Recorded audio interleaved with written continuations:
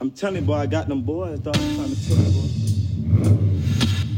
You can't catch me, boy. Don't snap me, boy. Touch me, my dog gon' wet you, boy. Never disrespect me, boy. Dog, you better check your boy. Cause I'll never 38 you, I'll take you, boy. Pray God protect you, boy. Come in the zone just like he let you, boy. I know you wanna go home, we ain't gon' let you, boy. And if my money ain't right, you better stretch you, boy. Cause when I got that bird, I'ma sweat you, boy. You see us round in the Lexus, boy. Probably rap a lot like a Texas, boy. And if you ain't slipping, slide down, wreck you, boy. And give me 50 fish out my section, boy. Disrespect the whole like we sexist, boy. You know a nigga keep us from wrestling, boy. I don't mean no harm to protection, boy. And we can shoot it out like a Western, boy. I suggest you don't be fucking with me. And if you're done with the guy, don't be fucking with me. Don't wanna lose your life, don't be fucking with me. And if you ain't trying to slide, don't be fucking with me. I suggest you don't be fucking with me. And if you're done with the guy, don't be fucking with me. Don't wanna lose your life, don't be fucking with me. And if you ain't trying to slide, don't be fucking with me. I wanna hit him with the Benzo, boy. This for 20 is Lorenzo's, boy. And the big crib is Kinder, boy. The be a rollie with them bulletproof windows, boy. Cause them Jack boys, you know they got the engine, boy. Fuck about Benja, boy. I got a place I send you, boy. And the clip I lend you, boy. Tell them more that a real nigga send you, boy. Thug a ginger, boy. And I want every dime that you got, boy. I need some D's on my drop, boy. All right, welcome to the Sensational Podcast. It's at Sensational Show. That's Sensational with a Z for all you people that can't spell or hear. This is episode 27. So we took a week off last week because I did 5 podcast episodes for 3 different podcasts, and I was absolutely burnt out on podcasting. I did not want to see a microphone or see a computer for about a week or so. I was just tired, very, very tired of it for a minute. So sometimes you have to reboot and regroup, and that's what I did. So we're back, and obviously at the time of this recording, the Florida Gators had already played their first football game on Saturday. And we won. It wasn't the most fantastic thing. I don't often do sports-oriented podcasts, but I have a very good young friend with me today who is very deep into the University of Florida and deep into college and even high school football. You know him. He kind of looks like Milhouse, and he's a really good kid. He's a really good kid, and he's now attending the University of Florida. I think it was pretty much a lifelong dream. He's gone through some trials and tribulations to get there, but he's got there. He's a journalism major at the University of Florida, and I think he's going to have a pretty decent career ahead of him. He sticks with that path. So I'd like to welcome to the show Harrison Whittle, and you'll know him on Twitter. He's a real good kid. He's a lot of fun. Pretty intelligent, ugly as fuck, but you can't have everything. So you did choose violence. Yeah, from the get-go. Harrison, thanks for coming on. What's your area code? Shout out your area code because 954, right? Yeah, that's 954, Broward County. That's all you do is shout out your area code if you're from South Florida, and Duval, it's 904. I'll have Barry on one time at some point to discuss that. This whole Duval thing he's like the king of Duval County of the 904. So Harrison, thanks for hopping on, man. How you doing? How's Gainesville treating you? It's just good to be home, man. I felt I wanted to be here 2 years ago.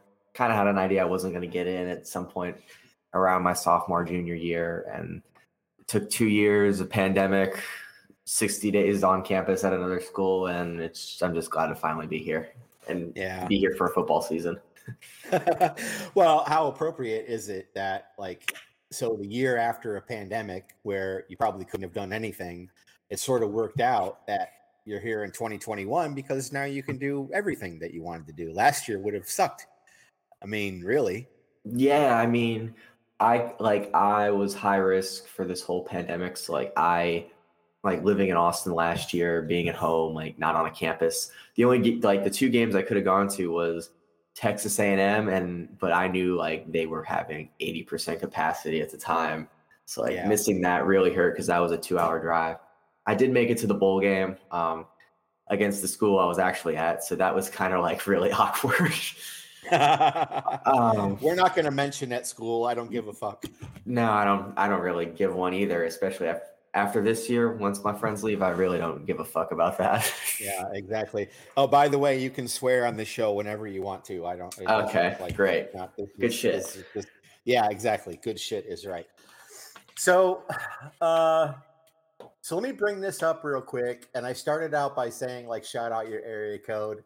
And you're from South Florida. You're one of those South Florida crazy people that thinks like your whole identity is wrapped around your fucking area code. But why is it that area seems to be like that? Like, is it strictly like a football thing because so many football players come from those area codes that it's like I mean, you're probably the first region in my memory to really do that, and you're like right in the middle of that stuff, and a lot of the older guys still do it. So it has to have been going on for quite a long time.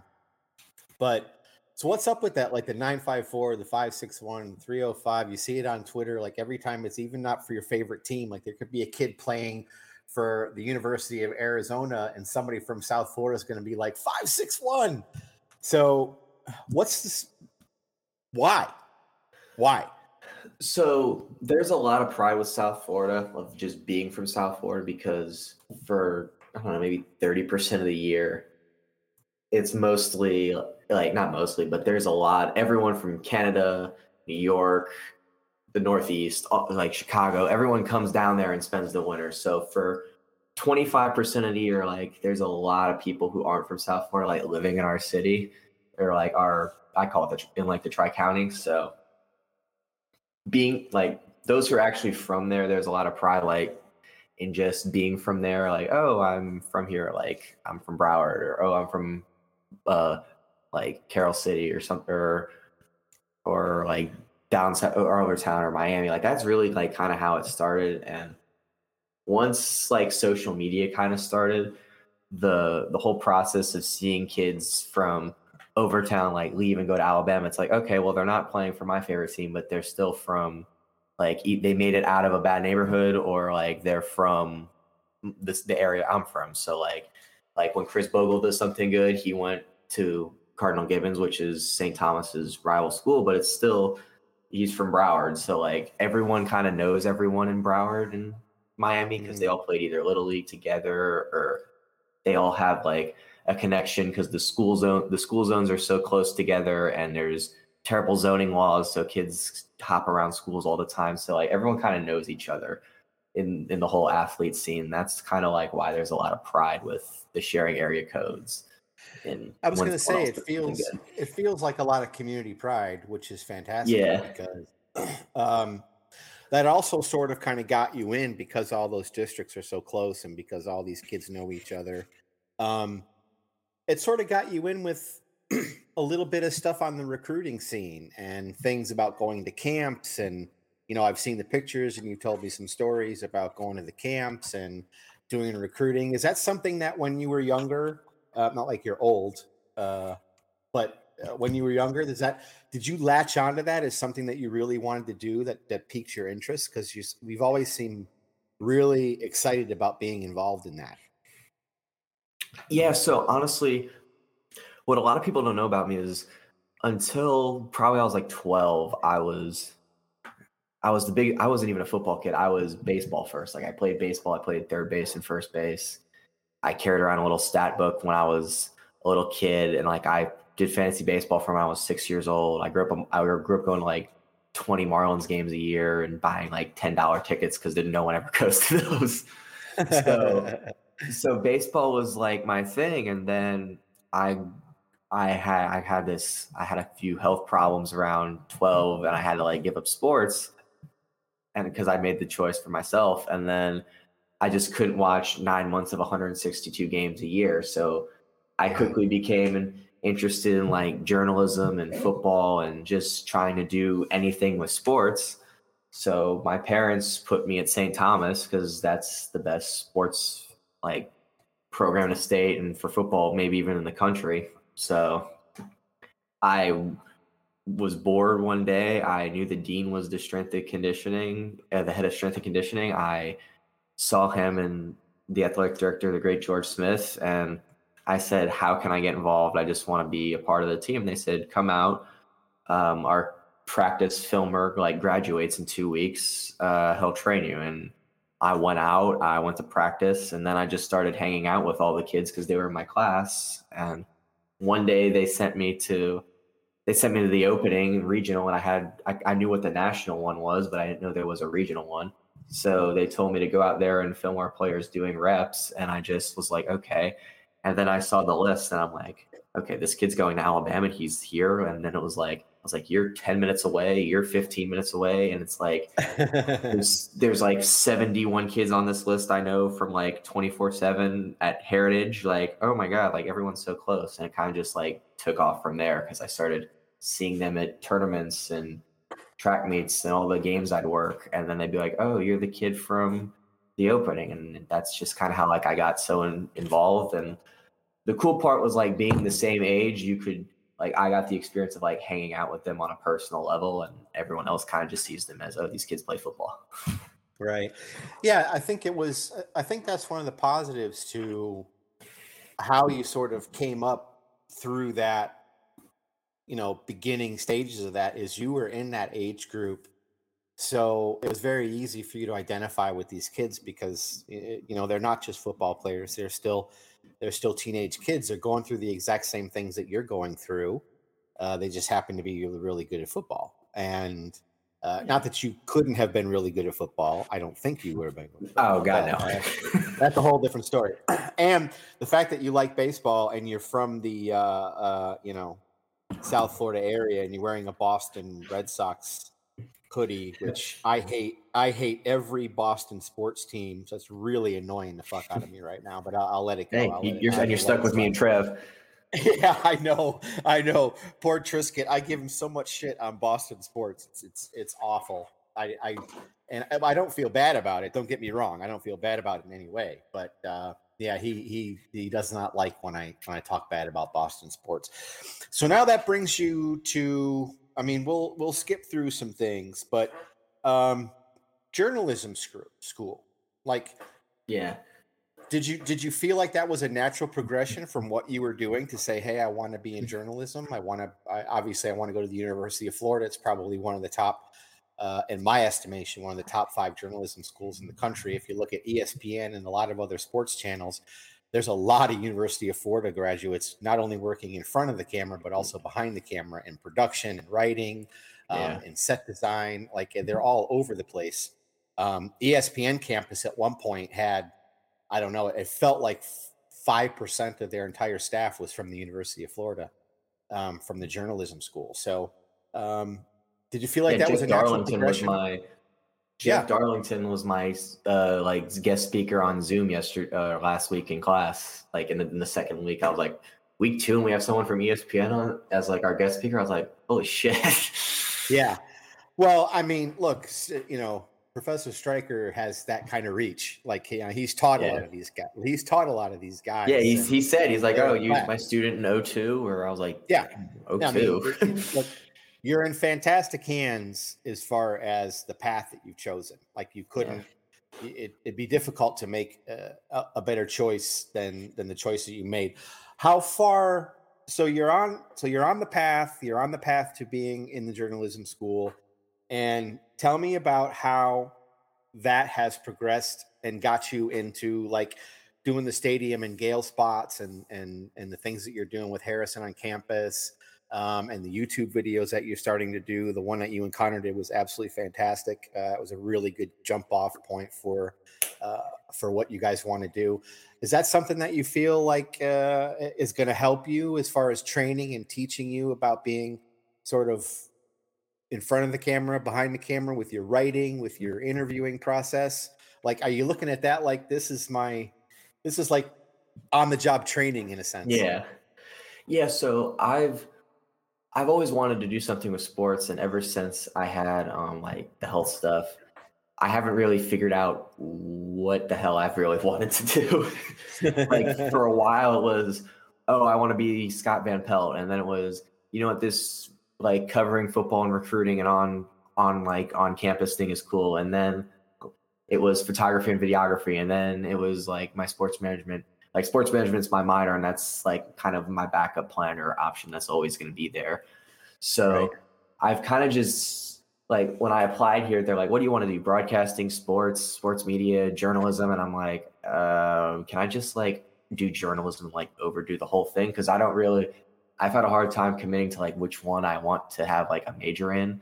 So like I'm kind of just being vague and like taking some broadcasting classes, some writing classes.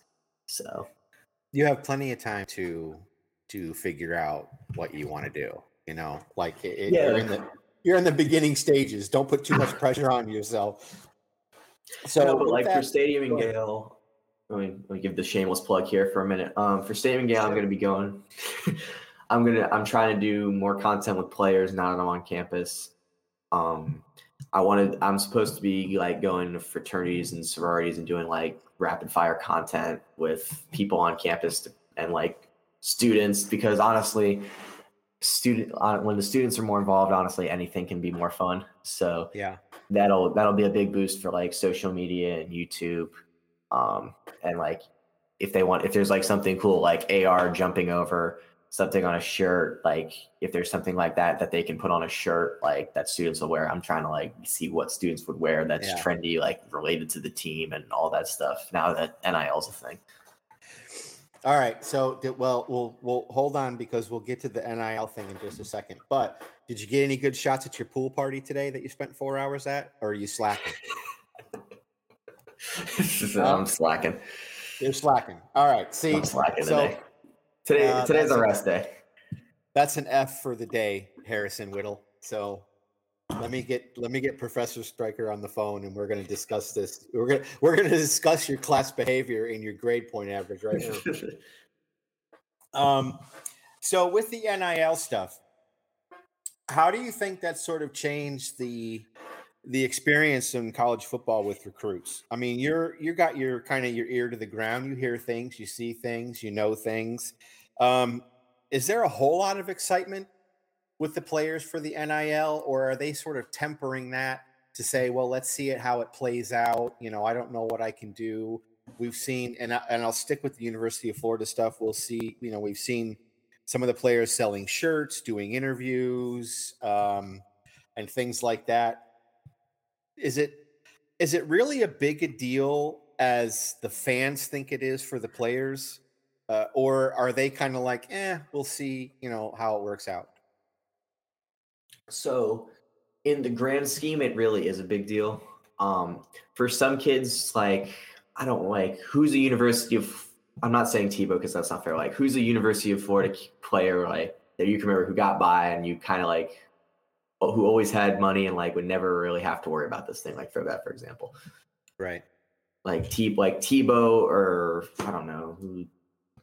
I'm not going to say a person on this team, but everyone kind of knows who it is. It's not that big for a couple people. So for like people who are financially stable, who come from two-parent homes or come from money, like, or haven't really had to stress, like, and just play football because they're good at it. And then they're a great athlete. Like, it's not that big a deal. Like, the money is there, but like, for example, for someone, it is a big deal. Like, I'm not going to say the player's name. I went to his house in April, and his house off campus, and I asked him if he had I was like, yo, do you have any Gatorade? He's like, okay, if you want a Gatorade, I got to drive you 2 blocks to 7-Eleven. And I'm like, what the fuck? Why? He's like, because I have literally like $8 in my bank account. He's like, I have $18 in my bank account. I have to make it 3 more days till my stipend. I'm like, why? He's like, well, I just leased a new car and I had to pay my rent, and that was my entire stipend. I went back. So he's like, if you want something from here, it's tap water or cereal. That's all we got at the house, aside from what I get for meal wise from the team. He's like, I got to wait 3 more days. And then I went back to his house, and obviously, like, I just bought him a couple like cases of Gatorade or whatever, just to fill him up for 3 days because he let me stay. And so I go back in July to his house just to hang out for a couple days. His entire fridge was fully stocked after NIL had kicked in. So like for certain kids, that's a humongous, like, kids, even families, like, that's the humongous deal that for however long college football has been a thing, hasn't been legal. And these kids have been taking money from Johnny on the corner or whoever just to fill their fridge, like send some money back to mom or whoever. And like for them, that's where the NIL deal has been the biggest impact so far. Yeah. And I think that the fear of, these kids getting wealthy, some people have commented on it even in the national media. Oh, they're going to get wealthy, they're going to get rich playing college football. Like, there's very few people who are going to get the kind of money that it's going to take to make anything be like generational wealth. You can probably stuff. like generational wealth. I think maybe the only one could be Thibodeau. And that's because he's at Nike World and is about to be a Nike poster boy. Right. Like him. Like, I know Spencer Rattler's gotten by. I know Bryce Young has gotten by, but there's probably like a handful of guys who are the poster of, oh, these kids are getting rich, like people thought. And it's the 5 best. It's like 5 to 7 elite names in college football who are going to be in the first round of the year, or people are taking investment like Bryce Young and trying to get ahead of, when next year in July, we're talking about Bryce Young being a top 7 pick, top 5 pick. It's amazing to me the kickback that some people have gotten with the NIL, like the pushback, not the kickback. Kickback. It's funny that it kickback because that's interesting, but the pushback, because look, I mean, these kids have been taken advantage of forever as far as collegiate athletics. To be able to give them any kind of money to their name, image, and likeness, like I have no idea how you cannot be behind that. I think my major issue with some of the NIL stuff is it, are the kids getting the majority of the money? Because that's where really the money should go. They should be funded with their stuff. I like the kids that are sort of doing the stuff on their own. They're printing T-shirts, they're signing autographs, they're doing things to help themselves, obviously with some backing, with some help, right? With some advice, maybe a lawyer or an accountant or a friend or something like that that's pushing them in the right direction. I just don't want to see kids being taken advantage of on a totally different level. Like, they've been taken advantage of forever. So now you come in and you're like, okay, we can make this, and we can help these kids get money, but we're going to get rich off of it too. Because at that point, you just become like one of the handlers that everyone hates, that takes money for a kid to go to a school. We all know they exist. Let's not kid ourselves. I mean, absolutely they do. But are these kids, especially, and we'll talk about the University of Florida only because I don't really care or know about any other school. Are these kids getting the proper direction from whoever the administration has hired to sort of help them along the way, so they're not being taken advantage of, they're not being manipulated in any way? Do we have a good process in place to help these kids maneuver through these new NIL rules? I mean, I'm going to say yes, but I'm going to say yes, but the whole process of NIL is so weird. Like, I think in a year, maybe 2, some of these rules I can totally see them changing, because every school has a different system for how they're doing this. And at every school you talk to, it's like, oh, you're doing this, well, we're doing this. And it's like, it's like the line on the rules is like stretched so thin and how far these schools are pushing. Oh yeah, like, sure. Like UF is, I think they have a good system. I think they're now, like, they're a couple, like, it's September 5th, like they're getting to where some other schools were July 1st, but some other schools like have had their system ready. And I'm not bashing UF by any means whatsoever. I'm just saying, like, every school and how they're doing money is different. Some schools I know make you go through compliance to do an NIL deal. Some schools are just like, okay, talk to the kid, whatever. Just have our compliance review it when the deal's signed. Like, right. But the kids are getting most of the money because no school wanted to be that school where they're like, oh, well, we're taking 50% of the kids' value. And because no kid's going to want to go there when 85% of the other schools are like, you can have 100% of your name. So, like, no school is really like taking the money from the kids unless I think the big issue is like school logo on the NIL deal. I think then the school will take a cut. Right. So like if someone used the Gators script on a helmet logo on a T-shirt with their name on it, like I think Emory had that, but it was a prototype, and then on the actual shirt it doesn't say Gators; it's just an orange helmet. So like that's how he can keep 100% of the money. Now with like there are some firms and agencies who are doing like NIL agents or endorsement agents just until these kids get to the NFL and then the contract goes away for a percentage. But I haven't heard anything of a kid getting less than 80% on any deal that they sign through if they have like CAA representing them or something like that. So at least kids are getting 80% on a bad day, which is still a lot. Yeah, which is still great. And I would think that there wouldn't want to be any agents or schools or entities that are heard of like taking more or a majority of the money from these kids. Like that would be a very, very, very bad look for anybody involved in the NIL stuff. But like, I guess I wanted to, get the reaction from the players. Are they excited? Because obviously we have a lot of guys. I mean, it's the first year or the first, time that this has happened with the NIL. Has the outlook changed as far as being a college athlete with the NIL? Like, has the outlook changed from the fact that are they not only looking about the fit for recruiting wise, the fit for the style of play, the coaches, et cetera, but how much has the NIL issue creeped into the recruiting process for these kids? In a way, it's huge for legal reasons, but in a way, it's also it's honestly like giving certain schools, and I think Florida, North Carolina, and like SMU and the USC. I know you're not a fan, and that other school in LA.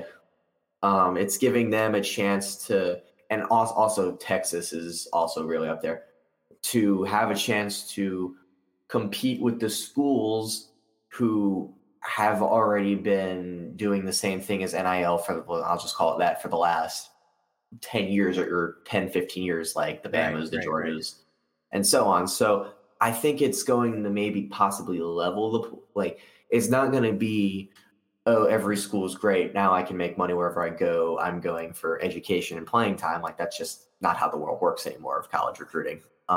It's going to be what's good for my brand. Like, every kid now has their own logo. Every kid now has their own brand. Like in high school, like now kids are going to be like, okay, where can I play? What has a good track record? Can this school get me endorsements? Can it get me to the league? Can I make money playing X position at Florida? Like at Florida, I think the easiest marketable positions is probably quarterback and corner because of the history of corners. Would you agree with that? And whoever the Percy Harvin player is at Florida, that's always the big one too. I was going to say that there's probably one or two wide receiver spots that could probably capitalize on that also. But if Percy Harvin had NIL, he would have been Gatorade. Tim and Team would have been Gatorade. They would have been everywhere. Yeah, I still think with like if NIL had existed all this time, I don't think even with today's money compared to money from 12, 13 years ago, I do not think that there would be any player that could reach the level of monetary value and face time that Tim Tebow would have. Tebow. Oh my God! I mean, he's just so marketable. It's absolutely, he's marketable. Like he could cross gaps of everything. It's amazing. I wonder if former players think that now. It's like, God damn, I wish Terrell Pryor. I wish I could have. Well, yeah, he didn't have a great time selling autographed items either. Yeah, which is now like how a lot of these, which is now completely legal. It's like the irony of like someone I know made thousands of dollars for doing this for I'm scribbling with my hands like on a air piece of jersey or whatever, for doing that for like 2 hours on helmets and jerseys. He made thousands. And Terrell Pryor's the Terrell Pryor career pretty much ended because of it. Yeah, exactly. I wonder if the former players look back and say, God damn, how come, Like Reggie Bush should totally They- get his Heisman back. Like that's the number one issue. Like that they won't let him because they'll never admit it. But nah, they won't. But they should. I totally agree.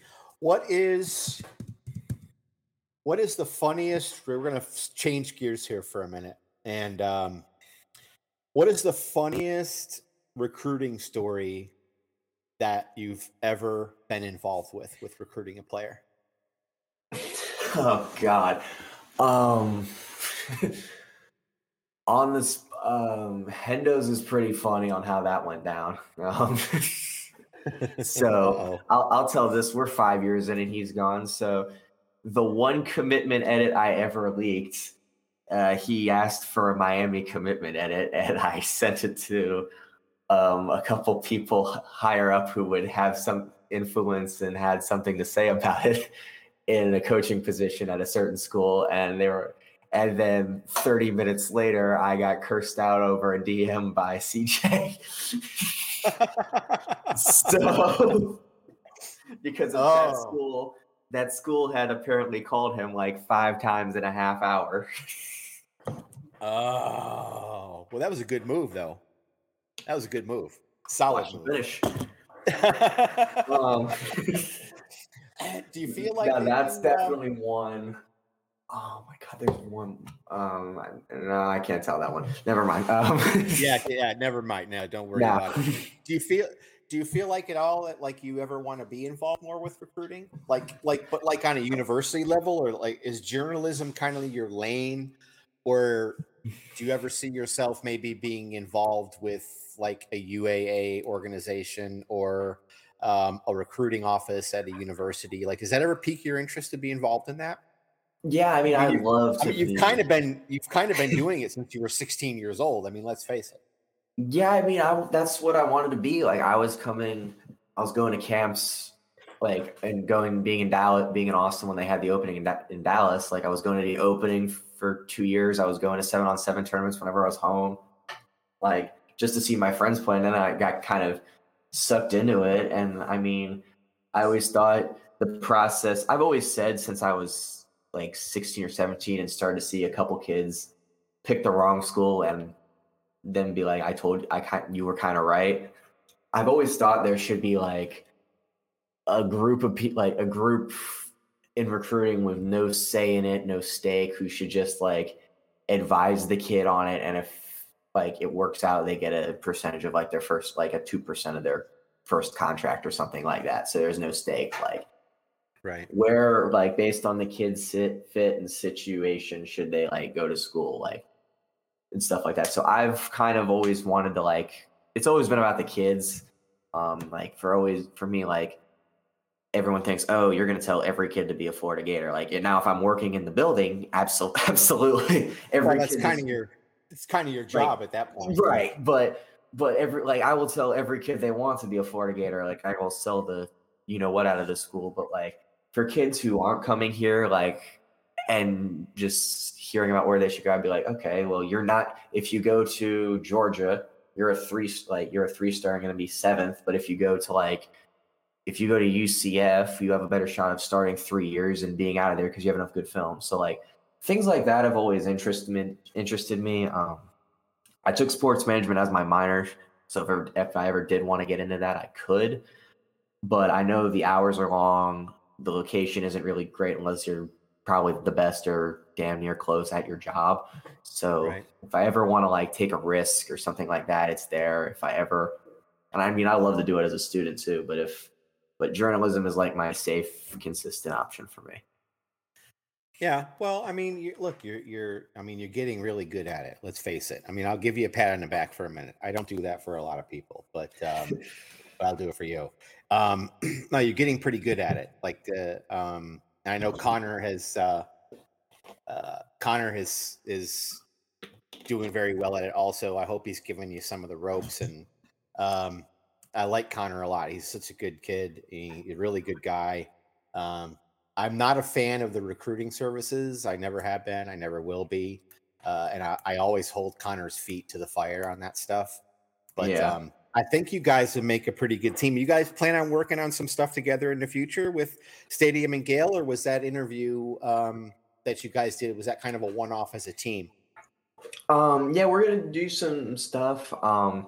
So for on-campus stuff, it's gonna be mostly me because I'm here and Connor's in Orlando. So like if something like the Blades thing's gonna happen again, like Connor might help me like write the interview or like co-write the questions or stuff like that, and just have me do it while like from my apartment or somewhere on campus. But we just haven't done anything lately because the season's been starting. I was in the process of moving here, but moving from Austin to Fort Lauderdale. I mean, we had to reschedule this like 3 times just because it took so long, and it was or Austin Gainesville. We had to reschedule this like 3 times. I miss Lauderdale. We had to reschedule this because it just kept taking so long to get settled with class and financial stuff, like paperwork and moving in and going out in football season, and you had stuff and you were burnt out. So like I can't wait to do more stuff with Stadium and Gale. I'm excited. Possibly have one or two other things coming up soon that I can't really speak on yet, but I really do enjoy making content. And now if I'm like here with the amount of athletes and talent there is on campus, and the amount of people with big time influence on social media, like I'm really excited to like do some creative things again. What kind of talent on campus, Harrison? What kind of talent are you talking about? Athletic and redacted. And everything else. Yeah, pretty much. All right. Do you hate the Chucky doll at this point? I'm just going to throw that out to you. No, I don't. I never got tired of that shit. To me, it stopped meaning shit when we beat Miami. So once we beat Miami, like they couldn't say shit. I mean, they're both still in college. Like one, I'm still cool with. I'm still cool with one of them, but the other one hasn't amounted to shit. So like, yeah, you took shit. It hasn't worked for anyone. It hasn't worked well for anyone who's used it and abused it. Like we all remember Byron Cowart. Look, the Chucky jinx is real. I don't care what anybody says. That is a real universal jinx. As a baseball player, as a former baseball player who's one of the most superstitious people, I totally agree. Yeah, baseball players are notoriously supersticious. So, are you superstitious? Oh yeah. You are? Okay. Here's my there's a lot of superstitions. Here's my Gator superstitions. Before the game kicks off, I always put on the same hat if I'm watching on TV at home. If you're at the game, it's a different hat. If I'm at the game, it's a completely different hat. I have a very old Block F hat. I'll wear it around the house before the game starts on TV. When my wife and I first got together, she bought me this little Albert that has batteries in it that sings the fight song and moves around. I always put that right next to the TV on the little hutch that she has there. Yeah. I have certain superstitions like everybody does, I think, that watches football. I don't have a favorite shirt and all that kind of stuff. It's a hat thing with me. It's everything's a hat thing. You know that. Like, of course. So when I played baseball, my big superstition was don't step on the line when you come off the field. Of course, that's Absolutely. Pretty standard. And when you go on or you come off, you never step on the white line. You never step on the white line coming out of the dugout. And my weird one was whenever I was pitching, at the park I played, they had a slushy machine. Whenever I was pitching after the first inning, I'd come in and I'd just have to have a slushy, and I'd be the only kid. And in Little League, every kid would be pissed off because my dad was like the assistant coach. So he would be like, look, here's it's a superstition. The one time I didn't have it because the machine was broken, I pitched the worst game of like a 10-year-old ever could. I don't think I got a single out. And then I was like, I have to have it. So a very good friend of mine, I'll tell a quick superstition, a baseball superstition. A very good friend of mine was in college. He went to St. Leo, played baseball. He got drafted by the Royals, played up till AA. It's great pitcher, but got hurt. But anyway, so he played at St. Leo, and he always had this ritual that when he went out to the mound from the dugout, he would step over the white line But before he got to the pitcher's mound, he would do like this little skip step. It was like, I'm getting ready. So he would always like skip a little bit before he got to the mound. One game he didn't do it because he had a sore ankle, a little bit of a sore ankle. So he didn't want to. Got absolutely shelled all game. Came out in like the third inning, gave up like 9 runs in 3 innings. Just absolutely just completely shit the bed. Orioles should call him. Oh, Jesus. Fuck. Anyway, so he comes in and obviously he doesn't think it has anything to do with the fact that he had a sore ankle. He had a bad outing. It was all the superstitions. I forgot to skip. I should have skipped, blah, blah, blah, etc. So the next game he comes out, the next game in rotation, he's feeling better. He does the skip. He's playing against Eckerd College. He strikes out 19. And he never missed skipping again for the rest of his baseball career. He played professional baseball in Taiwan for about 3 seasons once he healed up from his injury, and still did it there. Skipped to get to the mound. Baseball superstition. If you ever talk to like a real baseball player that's really into baseball, they will give you a list of superstitions. Yeah. How they grip the bat, where they put their bat, what they do with their glove, like how they bend the brim of their hat. Like there's so many baseball superstitions. I wonder if that translates to football at all. Like I don't think it's the same. It's not the same. Like every football player has like their pregame ritual, but it's like pray, listen to a certain song, but nothing like De La Torre said. I remember De La Torre told me he got a brand new pair of batting gloves once that was like $30. First game he wore the new batting gloves, he was white hot before he started 0 for 3 with the new gloves. He took the gloves off. Next at bat, got a double, like hit a double to like right field, hit it perfectly off the wall or something. Threw the batting gloves out, never wore them again. So like, yeah, baseball players are like on a whole nother level of superstitions. Yeah, they do. So I want to really thank you for hopping on, and Always. Man, like you've been a friend for maybe about 5 years. How old are you now, by the way? How old are you? 21 this month. I think we first met when I was like 16 or 17, maybe. Yeah, I was 17. That was right.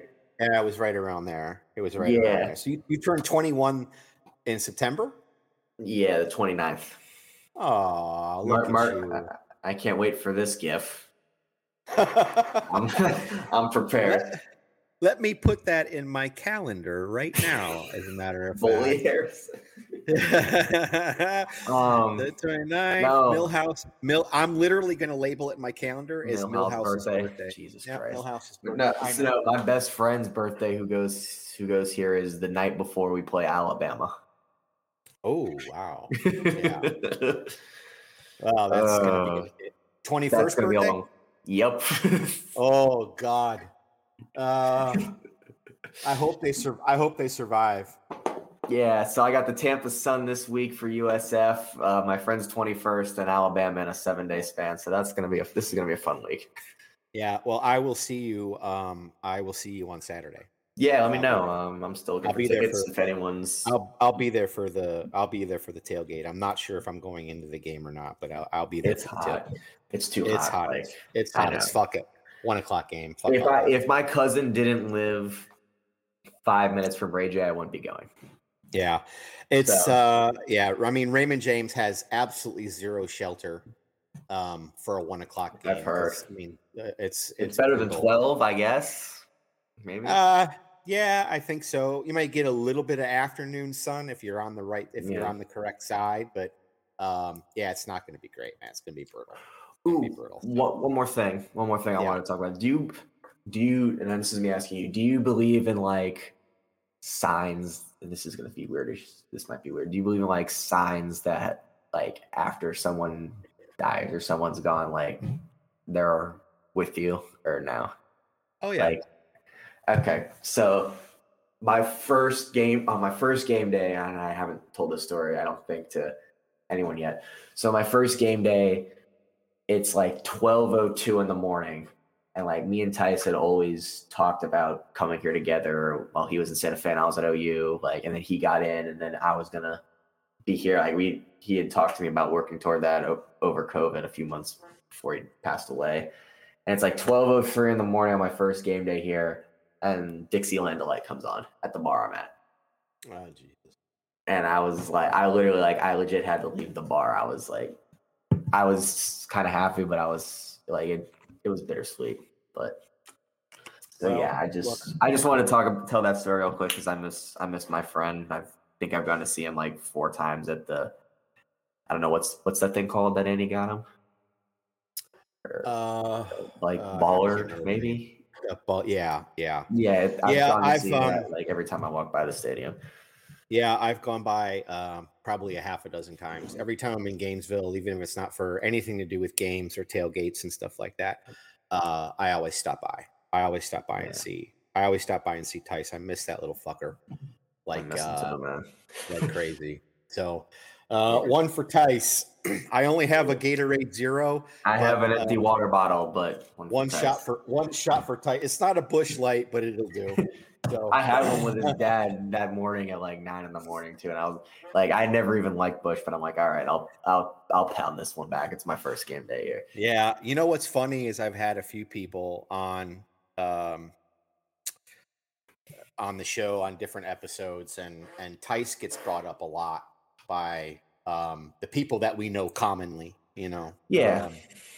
And a lot of people miss that kid. A lot of people miss him. And like I said, every time I go to Gainesville, I always swing by and say hey to him and see how he's doing and tell him what's going on and, you know, all that stuff. So I definitely miss the kid. And on that note, Harrison Whittle, yeah, I know you got some other things and some other irons in the fire and things that you're going to be doing. And hopefully we'll get some announcements here at some point pretty soon. But after all that happens and after all that settles down, I think maybe we should do like a mid-season check-in. What do you think about that? Absolutely. I'm absolutely down for that. Before Georgia, or what do you think? We got like on the bye week? Yep. All right, that works for me. Like, I just want to say, like, I know we talked about Tice, but like everyone on Twitter who either helped me or motivated me to get here, I can't thank you all enough. Like, you guys eventually became like Trev said this on the show, like that became like my second family. Like whenever I was bored in class or had anxiety or was depressed in Texas, like I'd always just check in with you all, and you all kind of like pushed me. And I don't know how much I really love this place if I didn't come to the tailgates. Like I know I always love this place, but I didn't know how much I would actually appreciate this, like tailgating, like being around Trev, Tice, Zach Williams. Yeah, like everyone at Annie's tailgate, you, Connor a lot. Like if it weren't for all of you, so. Fuck Connor. So I can't thank you all enough. It's just. Well, I mean, you've always got friends here, man. And my mom, if she ever listens to this, God forbid she ever listens to this, I can't thank my mom enough too. I'm gonna send her a link. I gotta figure out how to send her. No. Don't do that. Well, my friend, thanks for hopping on. Like I said, I wish you all the best. We'll be in touch. I'll probably see you on Saturday.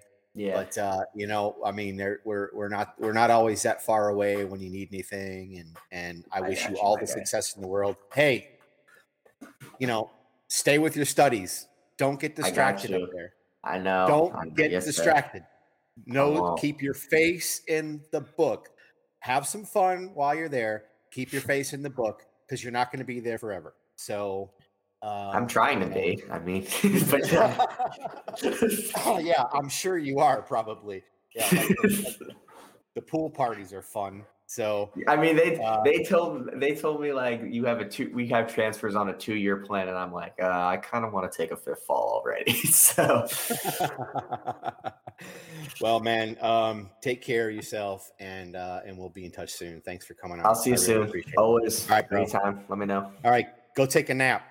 I'm going to. All right, bye. Bye. All right, I want to thank Harrison a lot for hopping on and talking about some of the stuff that he's got going on with his journalism school and his background with recruiting and the things he's doing with Stadium Gale and the NIL, and having fun with the Chucky stuff and the Millhouse stuff. He's a good kid. You should definitely look for him doing some stuff on Stadium Gale, some reporting with Connor Clark. He's doing a lot of on-campus stuff and really kind of spreading his wings for a young kid, 21 years old. He's been around the block a little bit, and I'm sure he'll do very well. And I saw when I was on earlier today, this particular gentleman who I will introduce in 1 second. He said, "Hey, I want to talk some Gators. I want to talk some Gators football." And I thought, well, I want to talk some Gators football too, but I'd also like to talk some photography because I know that this guy, and I want to talk a couple things very specific. So I want to introduce to you a guy that I've followed on there for an extremely talented photographer, Alex Shepard. I think your at is Agent Shep. My friend Alex, do you want to go by Alex or Shep? You can call me whatever you like. I get both sides. I like Shep better than Alex, actually, so I'm going to call you Shep. Shep, thanks for hopping on, man. You were like super excited about talking about some football. Like, are you glad the season has started? Oh man, I'm thrilled, and I'm a fourth generation Gator myself. A lot of my family's gone to UF, so every time the season comes around, it's a great time, not only for photography, but just because to be back in that environment, it's just unbelievable. So glad to be back for sure. Yeah, I know. How'd you feel about what happened on the field on Saturday night? Like, give me your quick quick sports take. Okay, I mean, how quick? I give you my elevator pitch. No, give me the take. Give me whatever you got. Yeah, well, I mean, obviously, I think that everyone's in some sort of consensus for the most part. Obviously, we got off to a really great start. A lot of people were excited that, we came out, scored 14 points fairly quickly. But, in general, I think Emory's getting a lot of hate for, his performance. But at the same time, I think he was averaging like 7.4 yards per carry. And, some of the throws were off for sure. He missed some reads, but, the guy has earned his chance to lead the offense and is very capable of doing that. So I'm looking forward to seeing him improve this next week against USF. I'm also really excited, as I feel everyone is, about Anthony Richardson. Guy looked incredible on his feet, was just nuts, juking guys left and right. And that 6'4", 240, 245, I mean, that's not an easy thing to do. So overall, defense looked good. I think that, we'll definitely learn a lot in, the next 2 weeks, especially 2 weeks from Saturday, with Alabama coming to town, and see if we're the real deal. Yeah, I thought so. I'm sitting here watching the game, obviously, like everybody else is watching the game. And so the first thing I said when Richardson like leapfrogged that guy, he had a tremendous stiff arm at one point. He jumped over a guy, then has a 74, whatever it was, yards run. 73, 74, yeah. I mean, it's kind of hard to ignore that, but I also like the fact that Emory did leave a couple of scoring drives down the field. I thought he didn't look particularly crisp, but first game, get it out of the way. We'll see what happens game 1 to game 2. I'm pretty excited about our process, but then again, I'm also just excited for football with fans in the stadium and the atmosphere. The college atmosphere is very different. It needs to have that fan and the student section and the band and the cheerleaders and the whole thing. Like that's a good percentage of what makes college football really great. Don't you agree?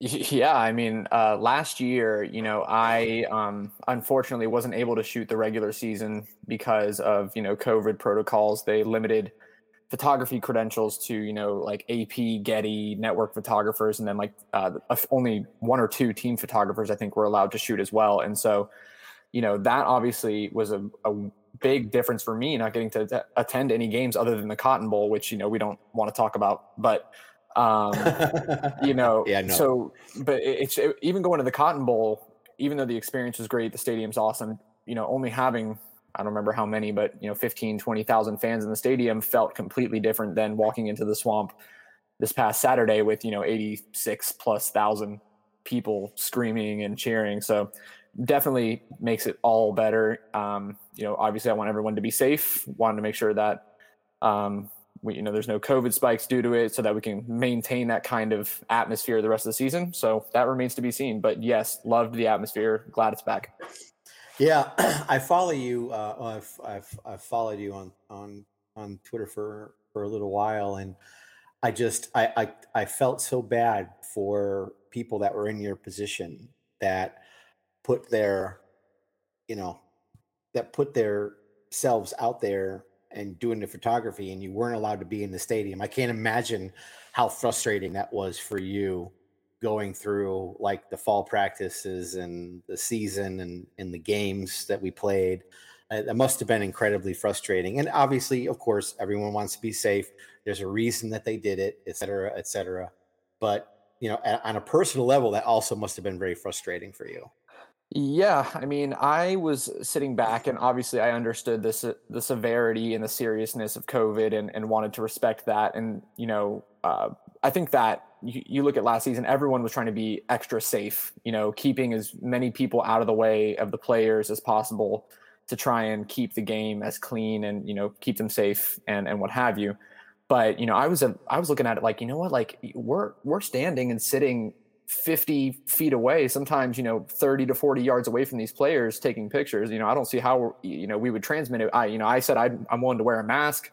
I'll get a test before the game. I'll do whatever I can to get on the field. And it, just didn't happen to work out. But, this year, Alicia Bush in the communications office was a huge help and a huge voice for us, as was Tim Casey, the head photographer for UF, who was always advocating for us to be, let in and given access because of, last season was just so tough. So, long story short, I'm just glad to be back out there. Last year was an anomaly, hopefully, and we'll continue the good work this year. Yeah, Tim is a great guy. Also very talented, but Tim is a really good guy. How did you get into photography? Which, by the way, I don't mean to say and like skip over the fact that say Tim's talented, but look, Alex Shepard is pretty freaking talented also, by the way. No, well, Tim was obvious. I saw a lot of Tim's stuff, over the past couple of years before I actually got into UF photography specifically. That was really inspiring. And so I look up to him, and he's incredibly talented, as is Courtney and the entire UAA staff that works photography on the field, even all the students that are out there. But I started photography a long time ago. My dad was actually a UF photographer, worked for a company called Flash Photo in college when he was going to UF. And I always had a camera with me, when I was younger, because he was trying to teach me, go take pictures of a bird or some nature. And eventually I made my way to a Gators open practice and took some pictures at an open practice and posted them on Twitter. And a former Gator beat writer, Landon Watnick, reached out to me. He was working with Inside the Gators at the time and said, hey, what do you think about maybe shooting some practices for us? So I went out there, shot some practices. They liked what they saw, and they said, okay, well, how about a game?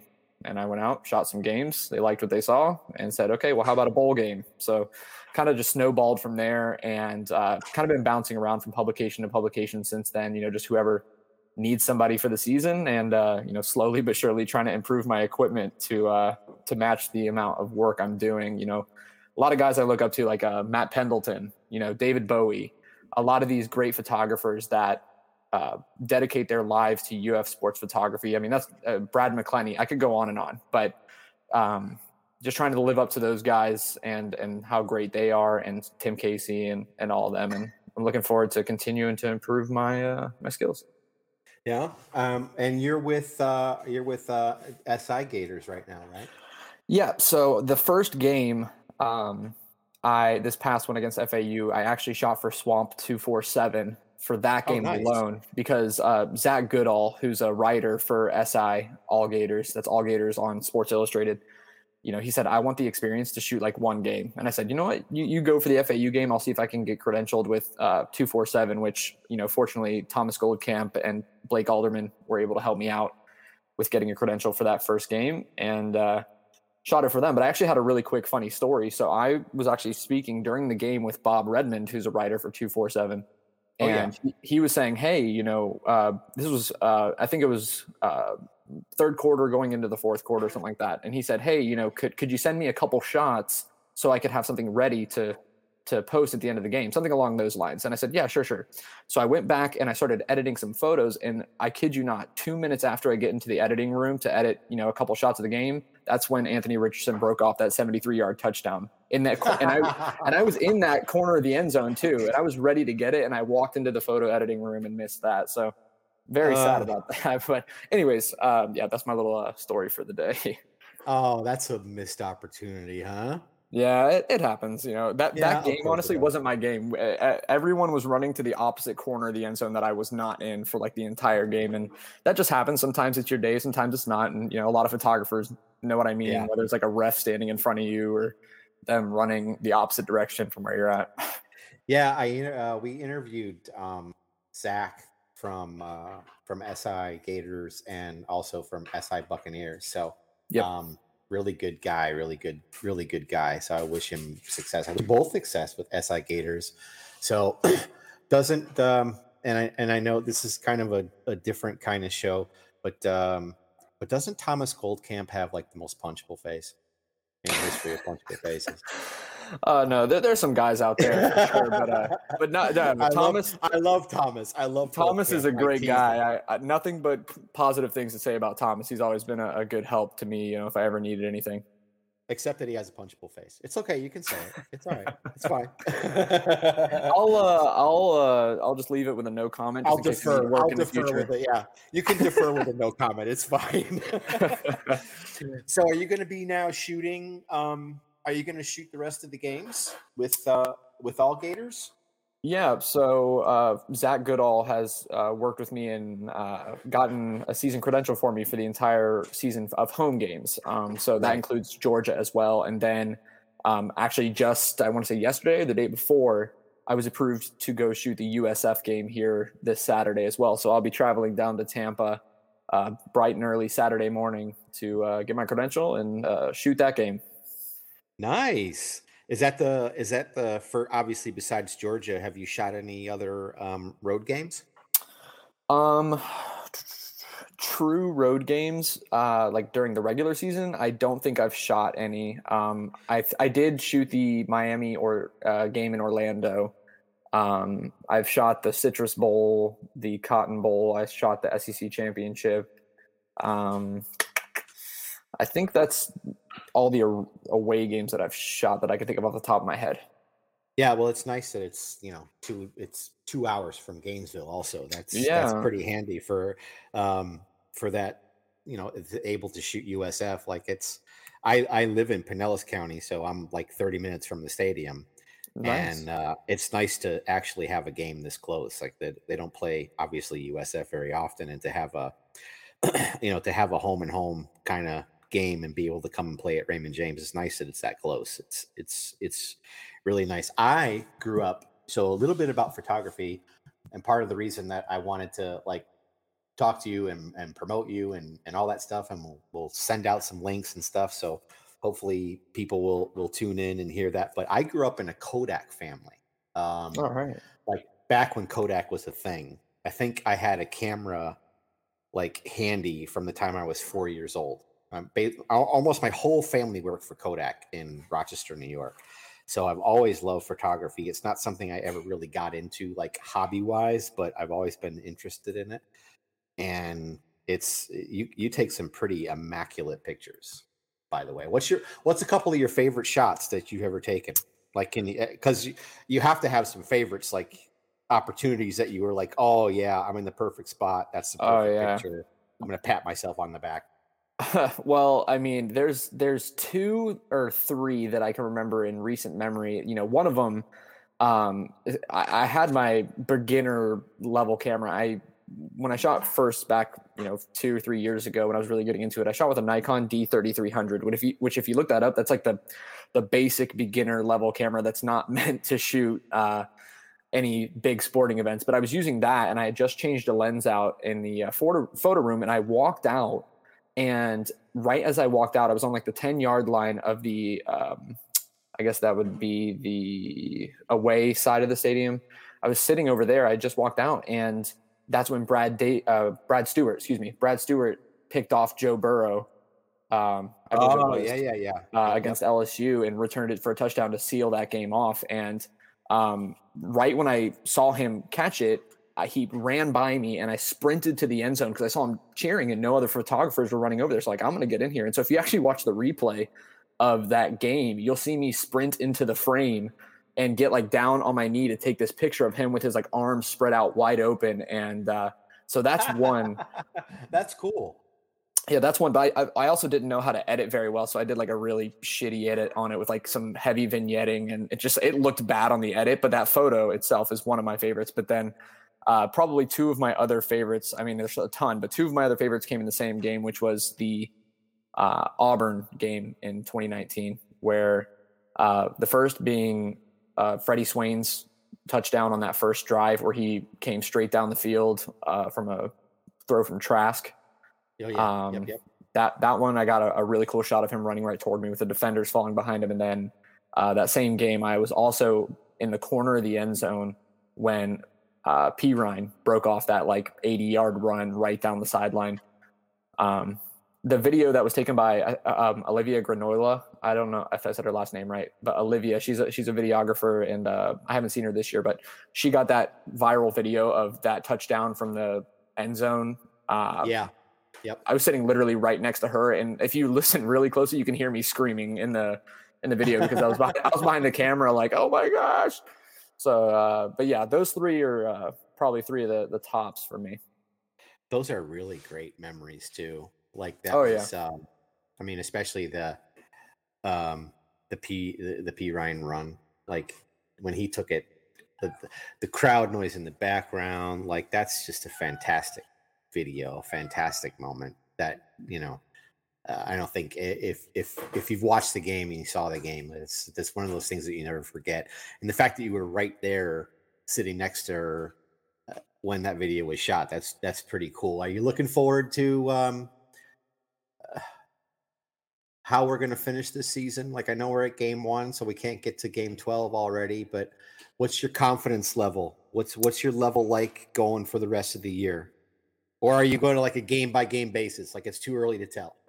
Well, I mean, I definitely think you need to look at it on a game by game basis. I don't want to get too down or too high on the team based off of, one performance. Now, if we come to again, and play Alabama and smoke them, 49-10, then I might be saying something different. But, I'm going to take it game by game. I think that we have an incredibly talented team. I think that the guys that we have in place are positioned to succeed. We have a lot of guys who have been with the team a while and understand the system. And, my boy, Jacob Copeland, I hope he gets rolling soon. I have a lot of high hopes for him. But we'll see, man. I think we have a good chance with a lot of the games in this season. I think that obviously Bama, Georgia are going to be the two real big ones to keep our eye out on. And then obviously, if LSU keeps up their track record so far this season, maybe that one, but we'll see. There seems to be a very definable split in the fan base of what people think of our head coach. Are you a Dan Mullen fan? Are you a fan of him and his coaching and his coaching style, or him personally? Well, so I actually got called out on this because way back when we were searching for a coach, I was not a Dan Mullen fan. I thought that bringing him back was going to be, just like the easy pick. It wasn't going to be like the exciting pick, like, like a Scott Frost or whoever, like a Chip Kelly. But obviously we dodged bullets on both of those. Oh, yeah. But, I was the guy who I wanted the exciting pick. I didn't want the safe pick. And so when he first got hired, I was not a fan. But since that point, he's won me over in a lot of ways. Now, are there places where I think he could improve and, make me like him more? Sure. I think that there's times where he has some missteps in, some media stuff where he says something that comes off wrong or could have been said better. But ultimately, if it comes down to coaching, I'd say he's got a pretty good grasp of it and that he's a pretty solid coach. Yeah, I'm a Dan Mullen fan. I do. I think obviously, like you said, there are some things that he could do different. Maybe some changes he could make. I kind of dig his personality. I think he's kind of funky and aloof and a little goofy and weird, and I think that's kind of cool. It's a little refreshing from the coach speak interviews and the faces that that he makes, and it's just kind of weird and different and quirky, and I think it's fun. Like I mean, he kind of makes it fun. He's a little sleek and a little slick, and he's got a pretty quick wit, and I just think it's neat. Instead of a coach sitting in front of a microphone and making the same statements that every other coach makes, and like reading from the coach script. If we had that coach, our fan base would be saying, "Oh yeah, our coach is boring. He says the same stuff after every game."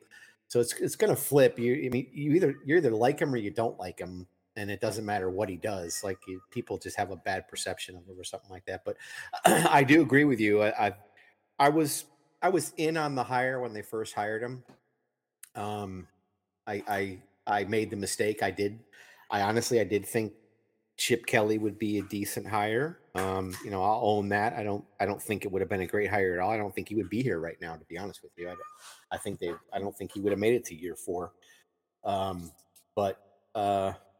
Yeah, I think that I hope he's the guy. I want him to be the guy. I really do. I'm rooting for him. I want him to win a title here. I want him to make his own legacy here and get out from underneath the shadow of Urban and all that stuff. And so I'm rooting for the guy. And I'm rooting for you, Agent Alex Shepard. I'm rooting for you to have a fantastic season with photography. Maybe we'll see you in Tampa. Yeah, I'm looking forward to it. And my last comment on Dan is going to be that, all I want to see out of him is to be a little bit more cutthroat in the game. I just want to see some big Dan Mullen plays where he's not afraid to, throw some deep balls and do some trick plays. That's all I want to see. But anyways, I'm looking forward to this season. I'm super excited to be back on the field, bringing people some quality content on all Gators on Sports Illustrated, and hopefully, nothing changes where they revoke access due to COVID, and we can stay safe and keep the shots rolling. Yeah, definitely. Shout out your SI Gators, man. That's good. That's a good plug. Fantastic for you. Plug that. Plug it all the way. Yeah. Yeah, and I think we're going to have Zach on at some point. It would be fun to have both of you on together and do like an SI Gators show. That would be for sure. Cool. Yeah, just hit me up. Yep. I think maybe halfway through the season we should have you and Zach come on and talk about the SI stuff and coverage and how you guys work together, etc. I think that would be a pretty cool. I think it would be a pretty cool episode during the season. For sure. Well, yeah, we actually didn't know each other personally before this season. I actually had reached out to him just because I had seen his stuff. I liked his writing. I liked the publication, and said, "Hey, you want a photographer this year?" Because they had never used a photographer credential. They had never gotten one before. And he said, "Yeah, let's see if we can make it work." And here we are. So met him for the first time at the FAU game, and he's an awesome dude. Looking forward to working with him for sure. Yeah, he is a really good guy. I like him. I don't like a whole lot of people, but I like him. So I like you. I'm glad to make the team. Yeah. But hey, man, thanks. I'm glad I saw your little shout out when you said that. I want to talk some Gators. It was really cool of you to hop on and take some time to do this. And especially not only being a photographer, which is a really interesting thing for me, but also being a Gator fan and a generational Gator fan. Not only a generational Gator fan, but a generational Gator photographer, which I had no idea that was the case. Like, that's a really cool little story. But thanks for popping on, man. I really appreciate it. And go Gators. And hopefully we'll see you. Maybe we'll catch up with you in Tampa. And I look forward to seeing some of the content that you're putting out. Are you going to put them out when you put out your photographs and stuff like that? Are you like pretty much putting them out on the SI Gators account, or are you putting them out on yours also? Like, how does that work for you? So Zach and I will work that out. I don't know if he'll post an album or if he'll just use them, kind of piece by piece in stories. But typically what I'll do is after a game or during the game, I'll send him a few shots, and then we'll either post an entire album after the game or on our individual personal accounts on Twitter. Like, I'll send out some of my favorites from the game. I'll also post them on Instagram. and he should share them on his personal Twitter profile, which I think is like Zach_Goodall or something like that.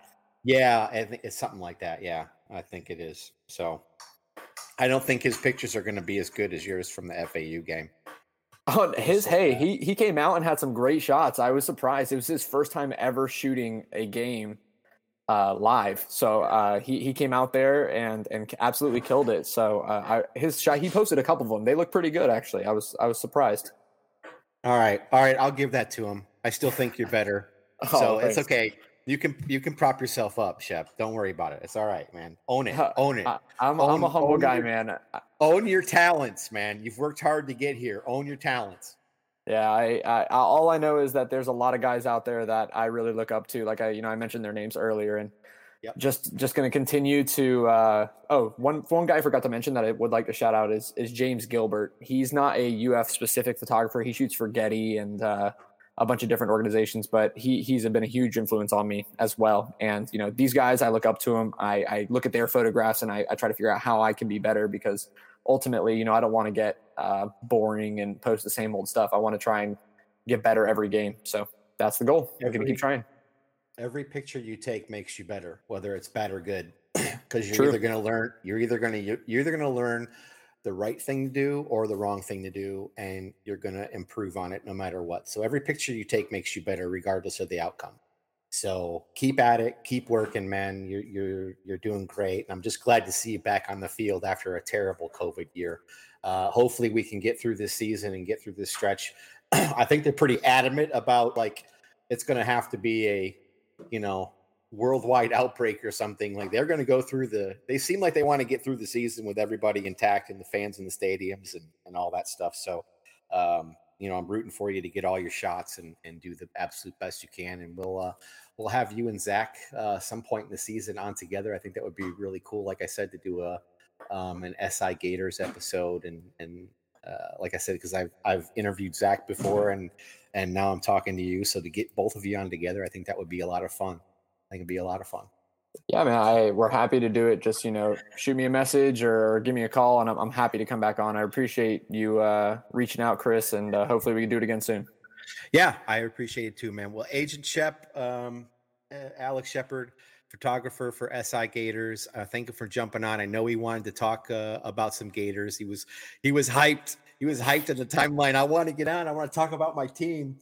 So here it is. I really appreciate you popping on, and here's to a good season. And we'll be in touch. We'll do this again soon. Yeah, man. Sounds good. Go Gators. All right. Go Gators, Shep. Thank you very much. You got it. All right.